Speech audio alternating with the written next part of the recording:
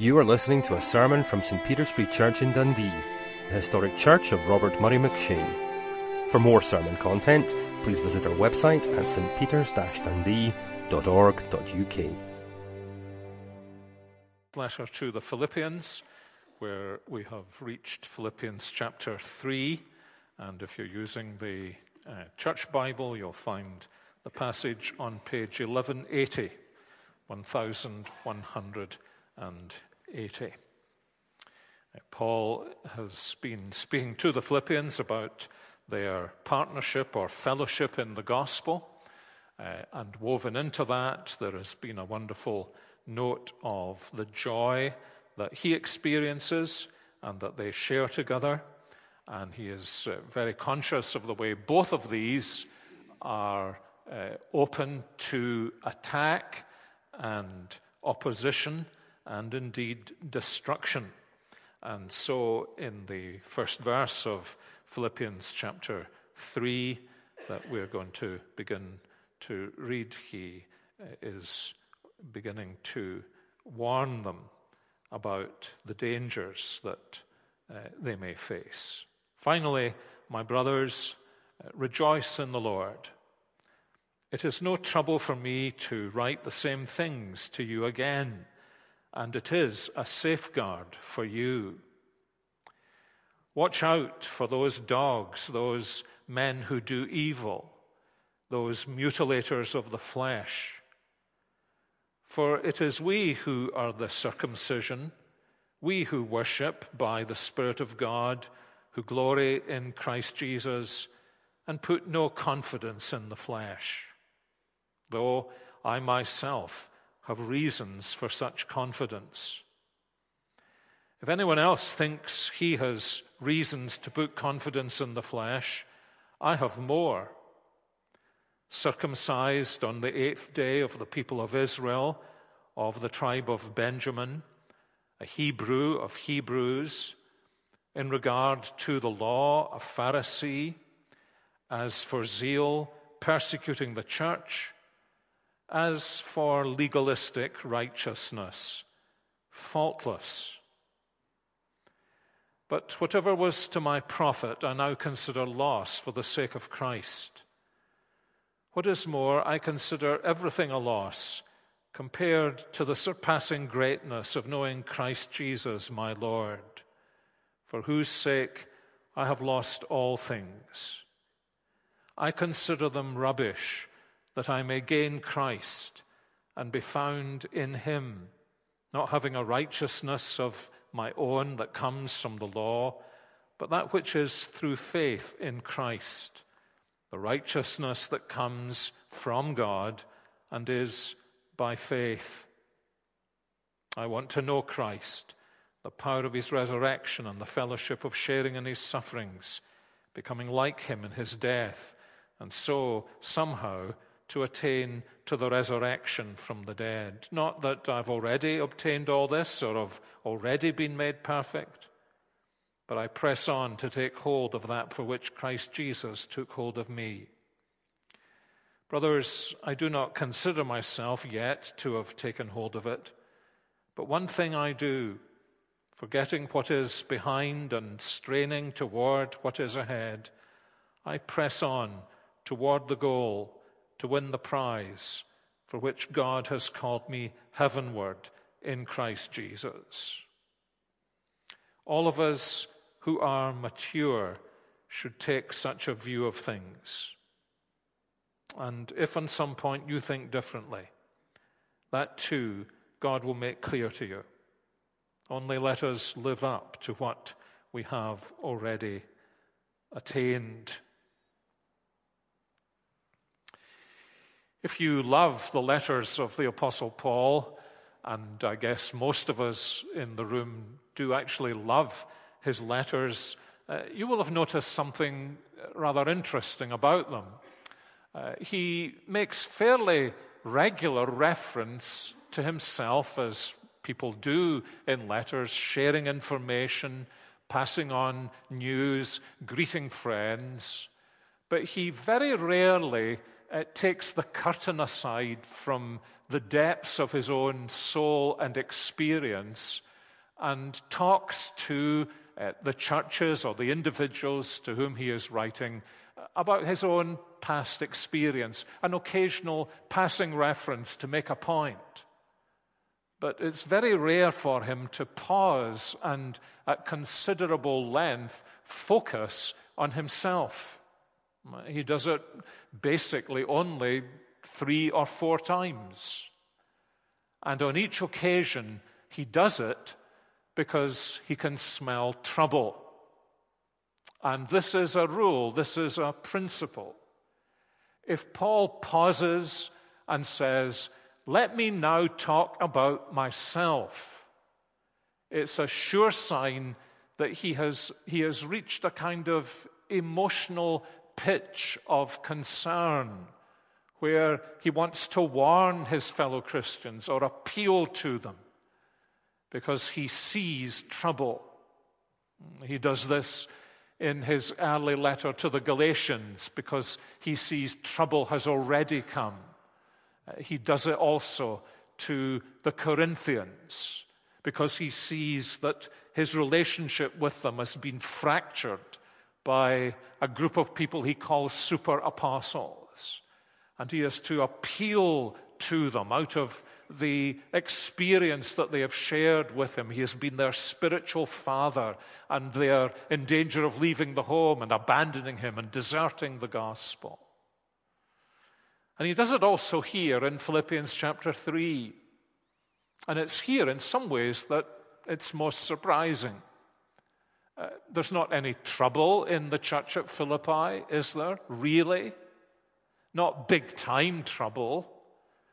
We've already noted on 1 or 2 occasions that there are a couple of women in the congregation who don't see eye to eye, and we'll see Paul is concerned that someone will come alongside them and help them.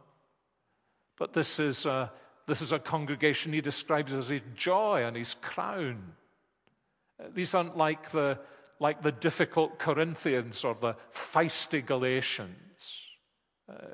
These are his friends. And yet he smells trouble. And the trouble he smells is trouble that in a sense has dogged his own steps and pursued him into the churches that by God's grace he was able to plant again and again. The trouble of these people he describes in verse 2 as dogs and as mutilators of the flesh. He's playing on words, really. He's turning language round on these people. Because these are people with a Jewish background. Very possibly Jewish people who had made Christian professions, but who are insisting that if you're going to be a Christian, then you've got to conform to the law of Moses. And that usually means 2 things. 2 ways you should be marked as a Christian. One is you need to be circumcised. And this is why Paul refers to them in this almost violent language. Paul, interestingly, had Timothy circumcised just before this particular missionary journey began. So he understood the place that circumcision had among the Jewish people. But what he's resisting here, the reason he uses this violent language, you are mutilators of the flesh. You're not servants of Christ, you're mutilators of the flesh, was because they were insisting on circumcision for Gentile believers who were never under the ceremonial law and were free from circumcision. And so he describes them. You've got to see them in their true colors, he says. Yes, he says, they are dogs. And of course, this is simply picking up the language that was used by Jewish people of Gentiles. Remember that startling occasion when Jesus says to the Syro-Phoenician woman, should the dogs share of what belongs to the master's table? You see, he's testing her. And you remember her brilliant spirit illumined reply, even the dogs get the crumbs under the table. And she's saying, I know, I'm a Gentile dog. That's how I'm viewed in this country among these people. But I believe that God has a sufficiency of grace to feed the dogs. And Paul turns this round. Paul, who probably since childhood had thought about Gentiles as dogs, is now deeply concerned that these mutilators of the flesh will mutilate the Philippians' faith. And as they have dogged his heels, they will come barking and whining into the Philippian church and destroy the beauty of the fellowship, destroy the tranquility of the joy that they had experienced. And at least in terms of the use of language you find in Paul, he is at his most violent when he's dealing with false teaching. And in that respect, he is 180 degrees removed from the contemporary church, isn't he? It is evident in the Western church that what the Western church fears most of all is being out of step with contemporary society, being politically incorrect. What it seems to fear most of all is that it should suffer and be persecuted lest the voice of the church be silenced and the church be destroyed. That was never a concern for the Apostle Paul. Not for a moment did the Apostle Paul even imagine that persecution could destroy the church. But I say he was 180 degrees removed from the contemporary professing church, not only in that, but in this. He believed that false teaching always would destroy the church. Always would destroy the church.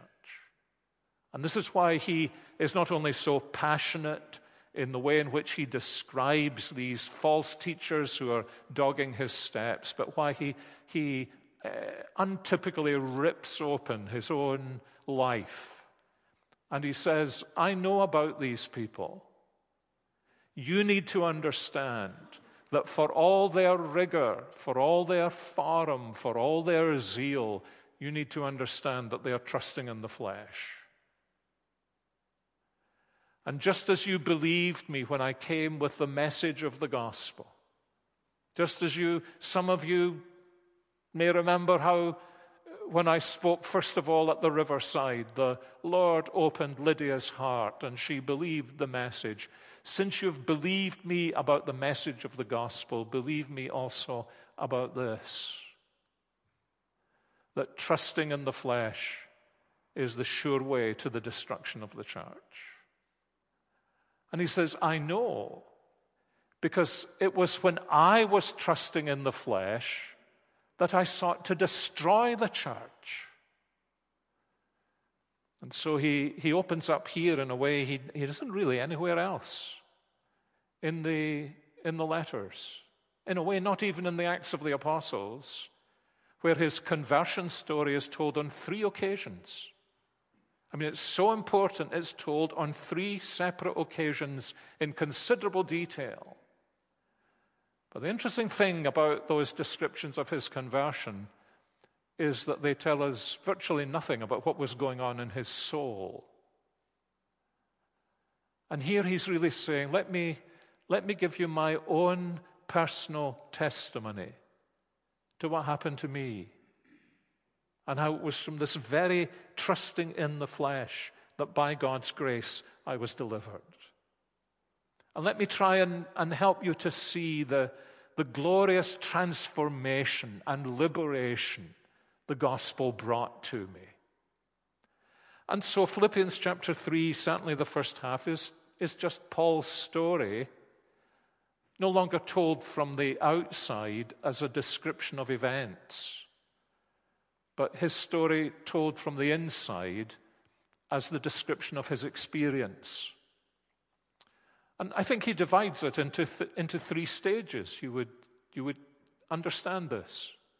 First of all, he tells us something about the story of his past. And then he tells us something about the story of his conversion. And then he tells us something about the story of his present experience.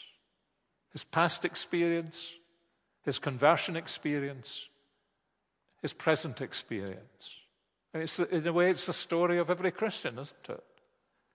There's a past experience. There's a conversion experience for many of us. And there's a present experience of what Jesus Christ means to us. So, what was his past experience? Well, he tells us that he made 2 fatal errors in the past, just like these dogs and mutilators of the flesh. His first was his confidence in his pedigree. His confidence in his pedigree. What he was by heredity.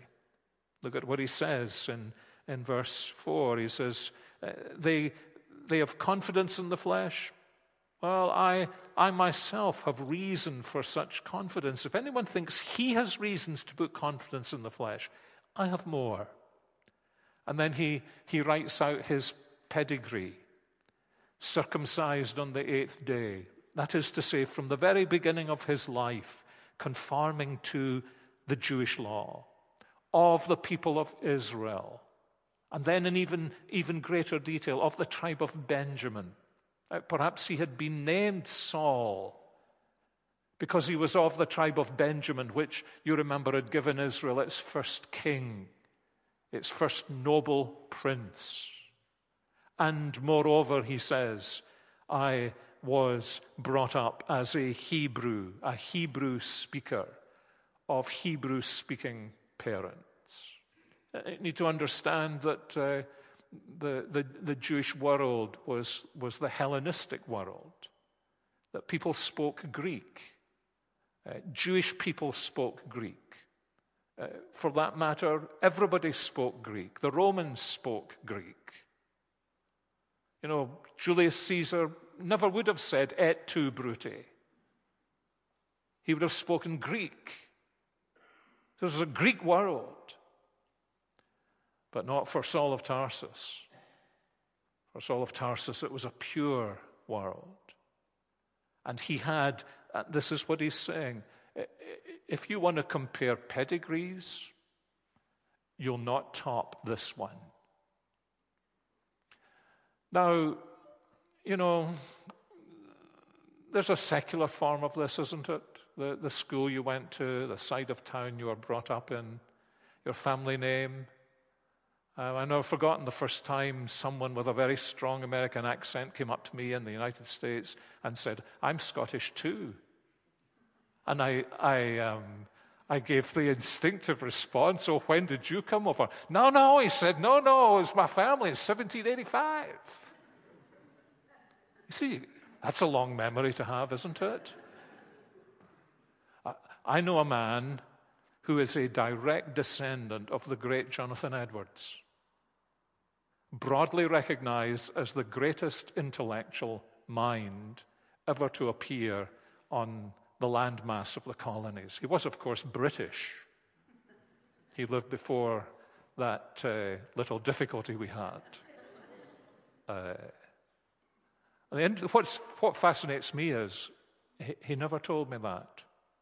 If I were a direct descendant of the great Jonathan Edwards, you wouldn't be in my presence 10 minutes without me saying, oh, you know, this is what we're like, isn't it?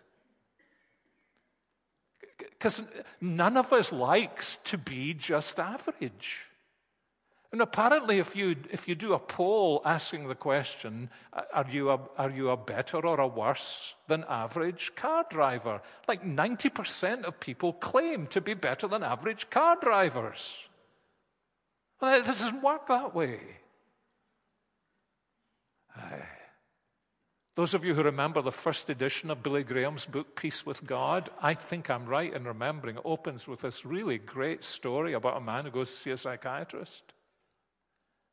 And the psychiatrist says, "What's your problem?" He says, "I've got an inferiority complex." And the psychiatrist says, "Well, let's talk together." Billing the hour. So after they've been talking about 45 minutes, he says, "There's good news, there's bad news. There's really good news. You don't have an inferiority complex." Man relaxes. "Well, what's the problem?" He says, "The problem is you're just actually inferior." Well, you wouldn't go to a psychiatrist who told you that, would you? Why? Because by nature you don't think you're inferior. Because you have the pedigree. And this is what Paul is saying. And he's not just saying, "I've got a pedigree." He's saying, "I have an impeccable pedigree." And the worst of it is, the worst of all pedigrees are the religious ones. The absolute worst of all pedigrees are the religious ones. And among the worst are the Presbyterian ones. Isn't that the truth? When you have lived, if you're in your 60s or your 70s or your 80s, and you have lived through the era in which the church has been almost destroyed numerically, and you ask yourself, how many people have you known in the story of your life who have been put off church by people who have had Presbyterian pedigrees, but no grace? The stories they're beyond count. And so Paul wants to insist that there's no pedigree can compare to my pedigree. And I realize the extent to which, if I was coming before God and saying to God, "Don't you know my pedigree?" I began to realize that it was utterly insignificant. It was privilege, but privilege that doesn't bow us down before the Lord and make us seek His grace and mercy. We've turned into pedigree. And that was true for Saul of Tarsus, especially because he was able to add performance to his pedigree. He came to a stage in life, as people who are brought up with a religious pedigree all do, where he had to make a choice. And it's fascinating, this. I mean, it's still true today in the church, isn't it? That you come to a point where you've got to make a choice of, so what kind of Christianity, as it were? And Paul made his choice. The choice he made was, I'm going for by far the most difficult, by far the most arduous, by far the most demanding form of Judaism. And so he adds, not only what I received from my parents, but he says, in regard to the law, I was a Pharisee. That is, he personally chose the strictest way. When you went to Jerusalem to study, as Saul of Tarsus went to Jerusalem to study, there was a variety of Jewish theological schools you could go to. You could go to the liberal ones, or you could go to the really tight, strict ones. And he had gone to the really tight, strict one. He was indeed a Pharisee, he says. And then, as though to say, I outstripped all of my contemporaries. You want to know about zeal? I mean, there's strictness and then there's zeal. He says, here's my zeal. I persecuted the church. Now, it's interesting, we know who Saul of Tarsus's professor was. A man called Gamaliel. Gamaliel didn't persecute the church. We know that from the Acts of the Apostles, don't we? Gamaliel's line was, if this is of God, then it will stand. If it's not of God, then it won't stand. Now, you can make of that what you want. But Saul of Tarsus was more zealous than this famous professor he'd gone to study under. And if you want to talk about keeping the law, as far as keeping the law was concerned from an outward point of view, he says, I was faultless. He doesn't mean there that he was sinless, incidentally. No Jew would have claimed that he or she was sinless. But yes, faultless. The way most people think of themselves. Most people don't think of themselves as sinners, do they? They know they're not perfect, but they don't really have faults that would be sinful. I remember a minister telling me how he had a phone call from an anxious woman, I think she was a medical doctor, in some distress. She needed to speak to him. They met in a hotel. Nowadays, that wouldn't be a wise thing to do if you're a minister.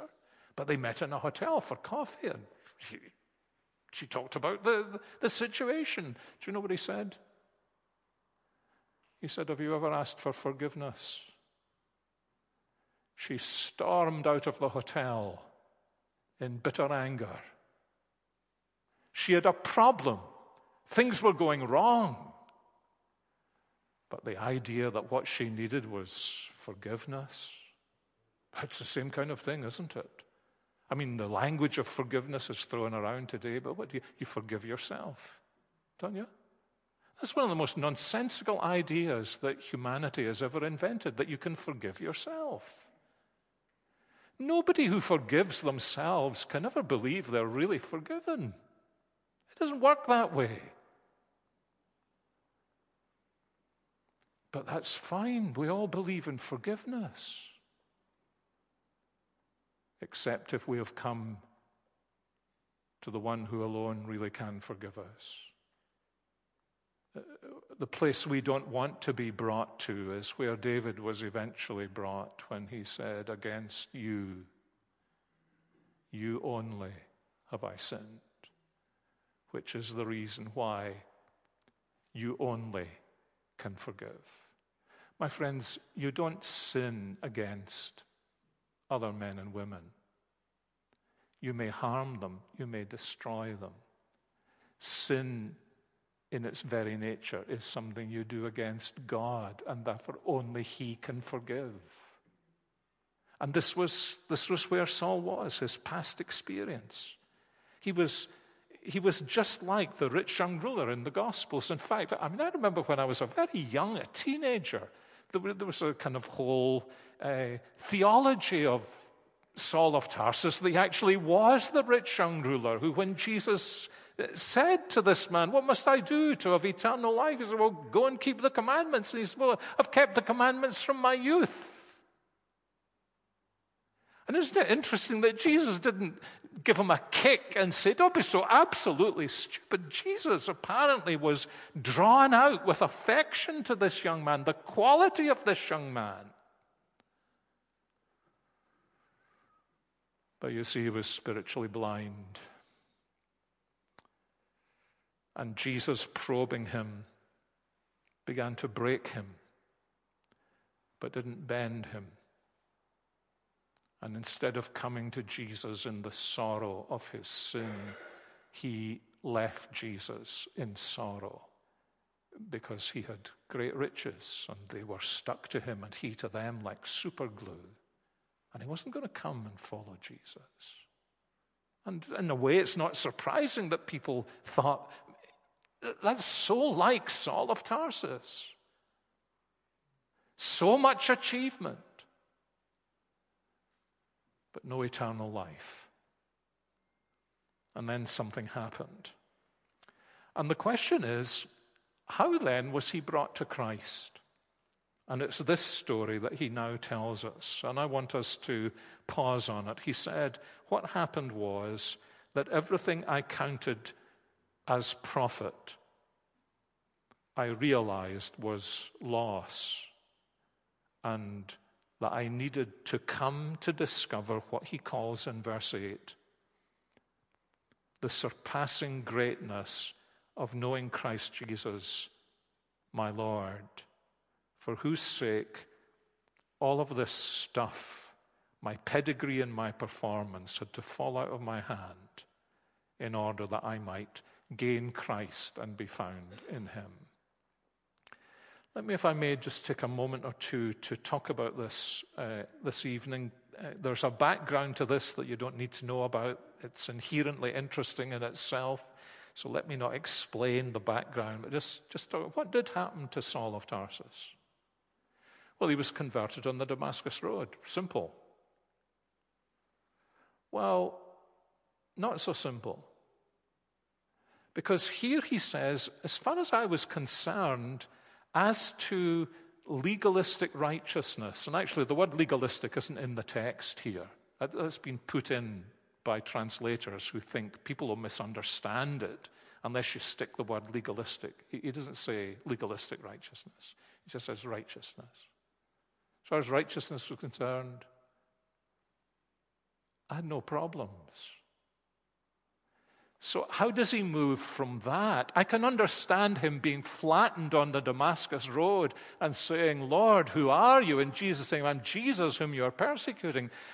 What happened to Saul of Tarsus that moves him from trusting in his own righteousness to realizing that his own righteousness is, as we heard the other Sunday morning, is filthy rags in God's sight? The Acts of the Apostles gives you no information, apparently, about that. It doesn't say to you, for example, in any of the three tellings of the narrative, I felt myself to be a great sinner in need of a Savior, and I cast myself on the mercy of Jesus Christ. It doesn't tell you any of that. But here we're kind of faced with the question, what happens to Saul of Tarsus that he realizes all this pedigree means nothing, all this performance needs nothing, that he is a sinner in need of a Savior and comes to faith in Christ? And this is especially true since he tells us here, and he tells us the same thing in Galatians chapter 1, that none of his contemporaries could hold a candle to him in terms of spiritual zeal and righteousness and accomplishment. But Luke does give us a clue, doesn't he, in the Acts of the Apostles? Working backwards, what precedes Saul's Damascus Road conversion? What immediately precedes it? It's Stephen's martyrdom, isn't it? I mean, what a moment. There is Stephen lying. Lord, have mercy on them. And there's Saul of Tarsus. And Luke says he was looking after the jackets. Isn't that strange?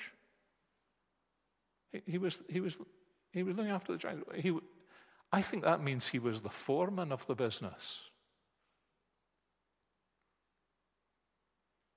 Why is he not stoning Stephen? It may well have been because he was the ringleader of the stoning. But what happened immediately before that? Well, there is a statement in the 5th chapter of the Acts of the Apostles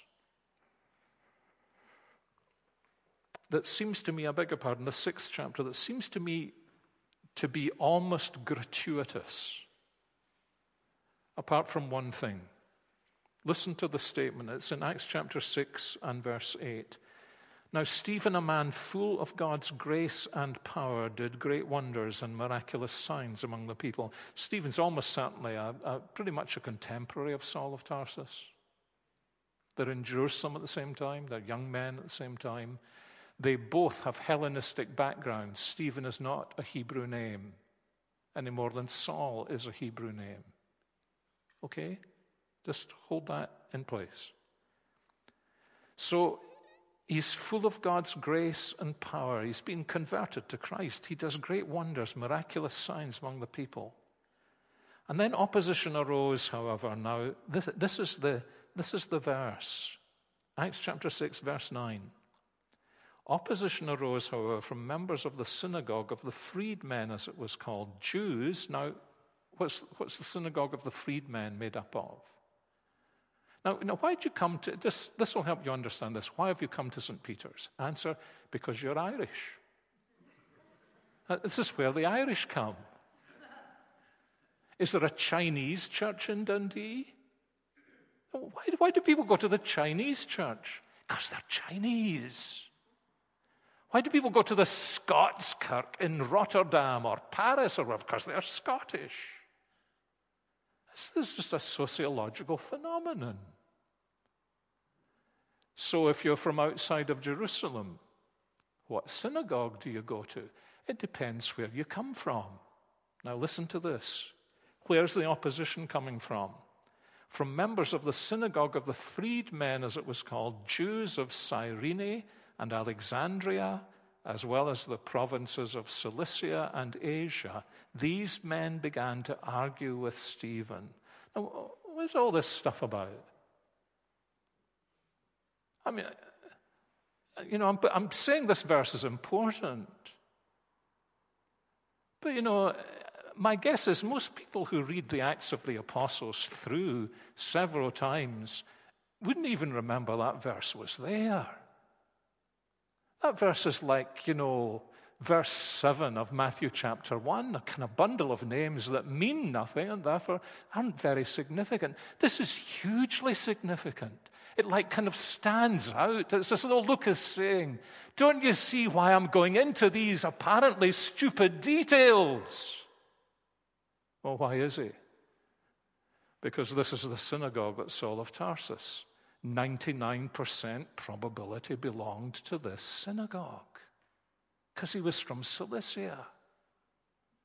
And Paul's dad, last words to him, make sure you go to the synagogue of the freedmen because some of our relatives went there. Some of the people from Tarsus and Cilicia and other parts around here, they'll welcome you. So you begin to get the picture. Here's this young man who has outstripped all of his contemporaries. Absolutely outstrips all of his contemporaries. Until he meets Stephen. And Stephen's full of grace and the Holy Spirit and power. And there are all these theologically educated young men and older men and the rabbis and the theologians and all arguing with him. And he knows his Bible better than they do. And there's a grace about him. And they can't do him down. And that's how it happens, isn't it? That's how it happened to some of us. We saw somebody that we either had to say, I want what he wants, or we had to get rid of what he had. No, we didn't stone them, we demeaned them or avoided them. The kind of thing we do. I think this is the reason why in Romans 7, when Paul tells us what happened to him, he says, the law came, sin revived, and I died. And then he says, and let me tell you which particular commandment really ate me up. Do you know what it was? It's in Romans chapter 7. Which commandment would eat you up? I mean, if you were to use a commandment, to say, I'm going to use that commandment to try and get inside that person I know who's a student or who works with me, really to get them in what I think is their most obvious sin and show them how alienated from God they really are. What would you have chosen with Saul of Tarsus? God chose, thou shalt not covet. That's what get inside him. Now why? Because he's saying here, and he says in Galatians, I didn't have any need to covet anything from anybody. I was numero uno in the little religious world in which I lived. I think it was the 10th commandment because Stephen appeared on the scene full of the Holy Spirit and grace, a master of the Word of God, and unbeatable in these arguments. And for the first time in his life, in terms of peer groups, I think Saul of Tarsus met somebody he knew had something he needed and didn't have. And as I say, when you're faced with that, however demurely you may do it, or how violently you may do it, you've got to join up or destroy. And Saul of Tarsus chose to destroy. And it was when he was kicking against the pricks. Remember? That's what Jesus said to him. It's really hard, isn't it? It's kind of almost like a light moment in the conversion of Saul of Tarsus that Jesus says, it's been really hard, hasn't it? I mean, when the man is flat on his face in front of Jesus, I think there's something very sweet about that. Oh, Saul, it's been hard, hasn't it? You've faced the great crisis of your life. And friend, you've lost. And you're down there in the dust. And unless I'm hearing things up here in heaven, you've just said, who are you, Kurios? I see what God did through Stephen and what God did from heaven. That's often the way, isn't it? It's not just that other person. That other person, no matter how marvelous their Christian life, that other person has no power to bring me to faith in Christ. God needs to come down from heaven in the power of his Holy Spirit. And in that beautiful conjunction, Saul of Tarsus is brought to a living faith. And in that experience, so it probably wasn't just a momentary thing, but an elongated reality. In that experience, he made a double exchange. He exchanged his own flimsy righteousness for the righteousness of Jesus Christ. No longer having a righteousness of my own, but that which comes through faith in Jesus Christ. And he exchanged his own ambitions for Christ's ambition for him. And he describes it, that new ambition. He says, I want to know Christ and the power of his resurrection and share the fellowship of his sufferings and be made like him in his death and attain to the resurrection. What's he saying? He's saying, now I saw something, I'll put it this way, I saw something in Stephen that I simultaneously both hated and wanted. And now I want everything that Stephen had, because I know that it wasn't a what that he had. It was a whom. I want to know Christ, and I want to be like Christ. So what does that mean for Paul as he's writing to the Philippians in Philippians chapter 3? Well, he tells his past story, and he tells a little indication of his conversion story, and then he moves on to his present story, and his present story is this, that now his life is marked by a single focus. He says, whatever was to my profit, I now consider loss for the sake of Christ. I consider everything lost compared to the surpassing greatness of knowing Christ Jesus, my Lord. I consider things rubbish that I may gain Christ. I want to be found in him, not having a righteousness of my own that comes from the law, but that which comes through faith in Christ. I want to know Christ. I mean, he couldn't make it any plainer, could he? That what has now happened to him is that all this stuff that so filled his horizon, that filled his hands, that caused his heart to beat with a singular passion, now it's all been replaced by Jesus Christ. This one thing I do, he says, forsaking what lies behind, in verse 12. I press on to take hold of that for which Christ Jesus has taken hold of me. Forgetting what is behind and straining toward what is ahead, I press on toward the goal to win the prize for which God has called me heavenward in Christ Jesus. So his life's marked by a single focus. I mean, actually, he's doing many things, and in some places he gives us these great lists of the things that he's involved in, but he's really focused on one: Christ. Christ with him. Christ dwelling within him. Christ walking beside him. Christ being the goal in everything he does, whatever it is he does. Whether it's preaching to the fading scholarship of Athens at the Areopagus in Acts chapter 17, or sitting making tents in order to earn a living, to finance his gospel ministry. He's doing everything for Jesus' sake. And he's a transformed man, marked by a single focus. And that single focus gives him an entirely new perspective on everything. And that's probably physically true, isn't it? When you change your focus, it gives you a different perspective on everything.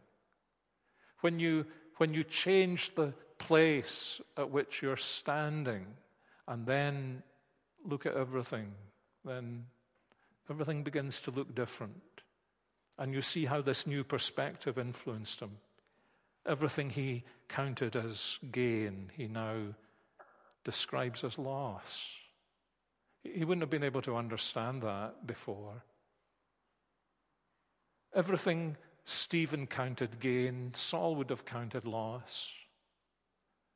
But now he counts it loss too, and he couldn't have understood that. Non-Christians actually can't understand it. Some of you who follow the great heroes of the golfing world, remember Bernhard Langer, Christian man, when he won the Masters, saying this was a great thing for him, but couldn't compare to the wonder of faith in Jesus Christ. You remember what, I think it was Greg Norman, the great Australian golfer, for many, many months, the number one golfer in the world, enormously successful. Do you know what he said about that? He didn't say about it, I hate Bernhard Langer. I don't like people saying that kind of thing. What he said was this. He said, I just don't understand that. I cannot understand how someone could say that after winning the Masters. Well, here's the answer. The new focus brings a new perspective. And that super glue that nothing else could dissolve from our fingers, the gospel dissolves, and we're able to take hold of Jesus Christ, and he begins to mean everything to us. You know, the one occasion I would have loved to have been alive during David Livingstone's life was when he was standing before the young graduates of the University of Glasgow, when Glasgow University had the decency which universities in Scotland might not have today, of honouring him. And he stood there with his limp arm. And you've all seen the picture of the lion, David Livingstone, the arm limp, telling these students he was going back to Africa because Jesus Christ had promised him that he would be with him wherever he went to the end of the age.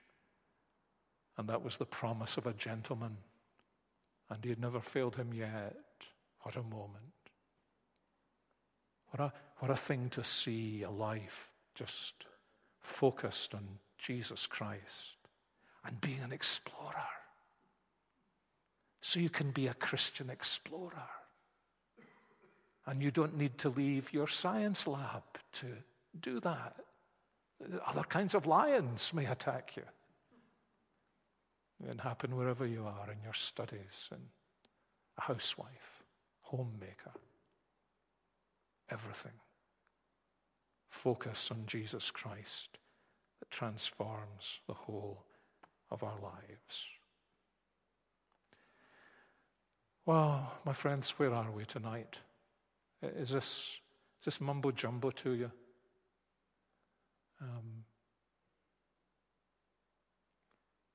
I believe it, but do you believe it? Is this your story? Still perhaps clinging on to the ruins of your pedigree, or trusting in Jesus Christ and realizing that everything you counted gain is actually, comparatively speaking, much of it is still good and wonderful, but compared to Jesus, it just seems like dross now that you are trusting in. And knowing, and of course this is his whole point, knowing that this is the way that leads to joy, and warning the Philippian Christians against any teaching that they might hear that would divert their focus from a single eye upon the Lord Jesus and their hearts full of his grace. Well, let's pray together. Our Heavenly Father, we thank you for the word of the gospel that you've given to us, for the different ways in which it comes to us. It never ceases to amaze us that it comes to us in songs and narratives, comes to us in poetry, it comes to us in proverbs, it comes to us in specific teaching, it comes to us in great doctrines, and sometimes it comes to us in personal testimony like this. And no matter how different Saul of Tarsus may have been from us, and so far removed from us in history and geography, we're so grateful to you that one of the reasons we believe this gospel is because what happened to him, albeit with different attendant circumstances, has also happened to us. And we're able to say with him, to me, to live is Christ. Lord, make this true for us, and not only in the safety of the fellowship we enjoy here tonight and the privilege of worship, but all the way through this week that opens up before us. We pray this in Jesus' name. Amen.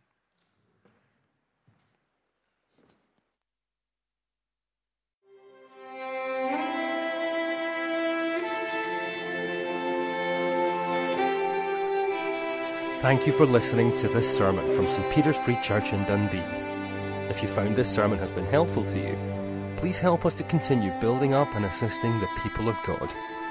Visit our website at stpeters-dundee.org.uk. For information and training on persuasive evangelism and how to share your faith biblically, please visit the website of Solas, the Centre for Public Christianity, at solas-cpc.org.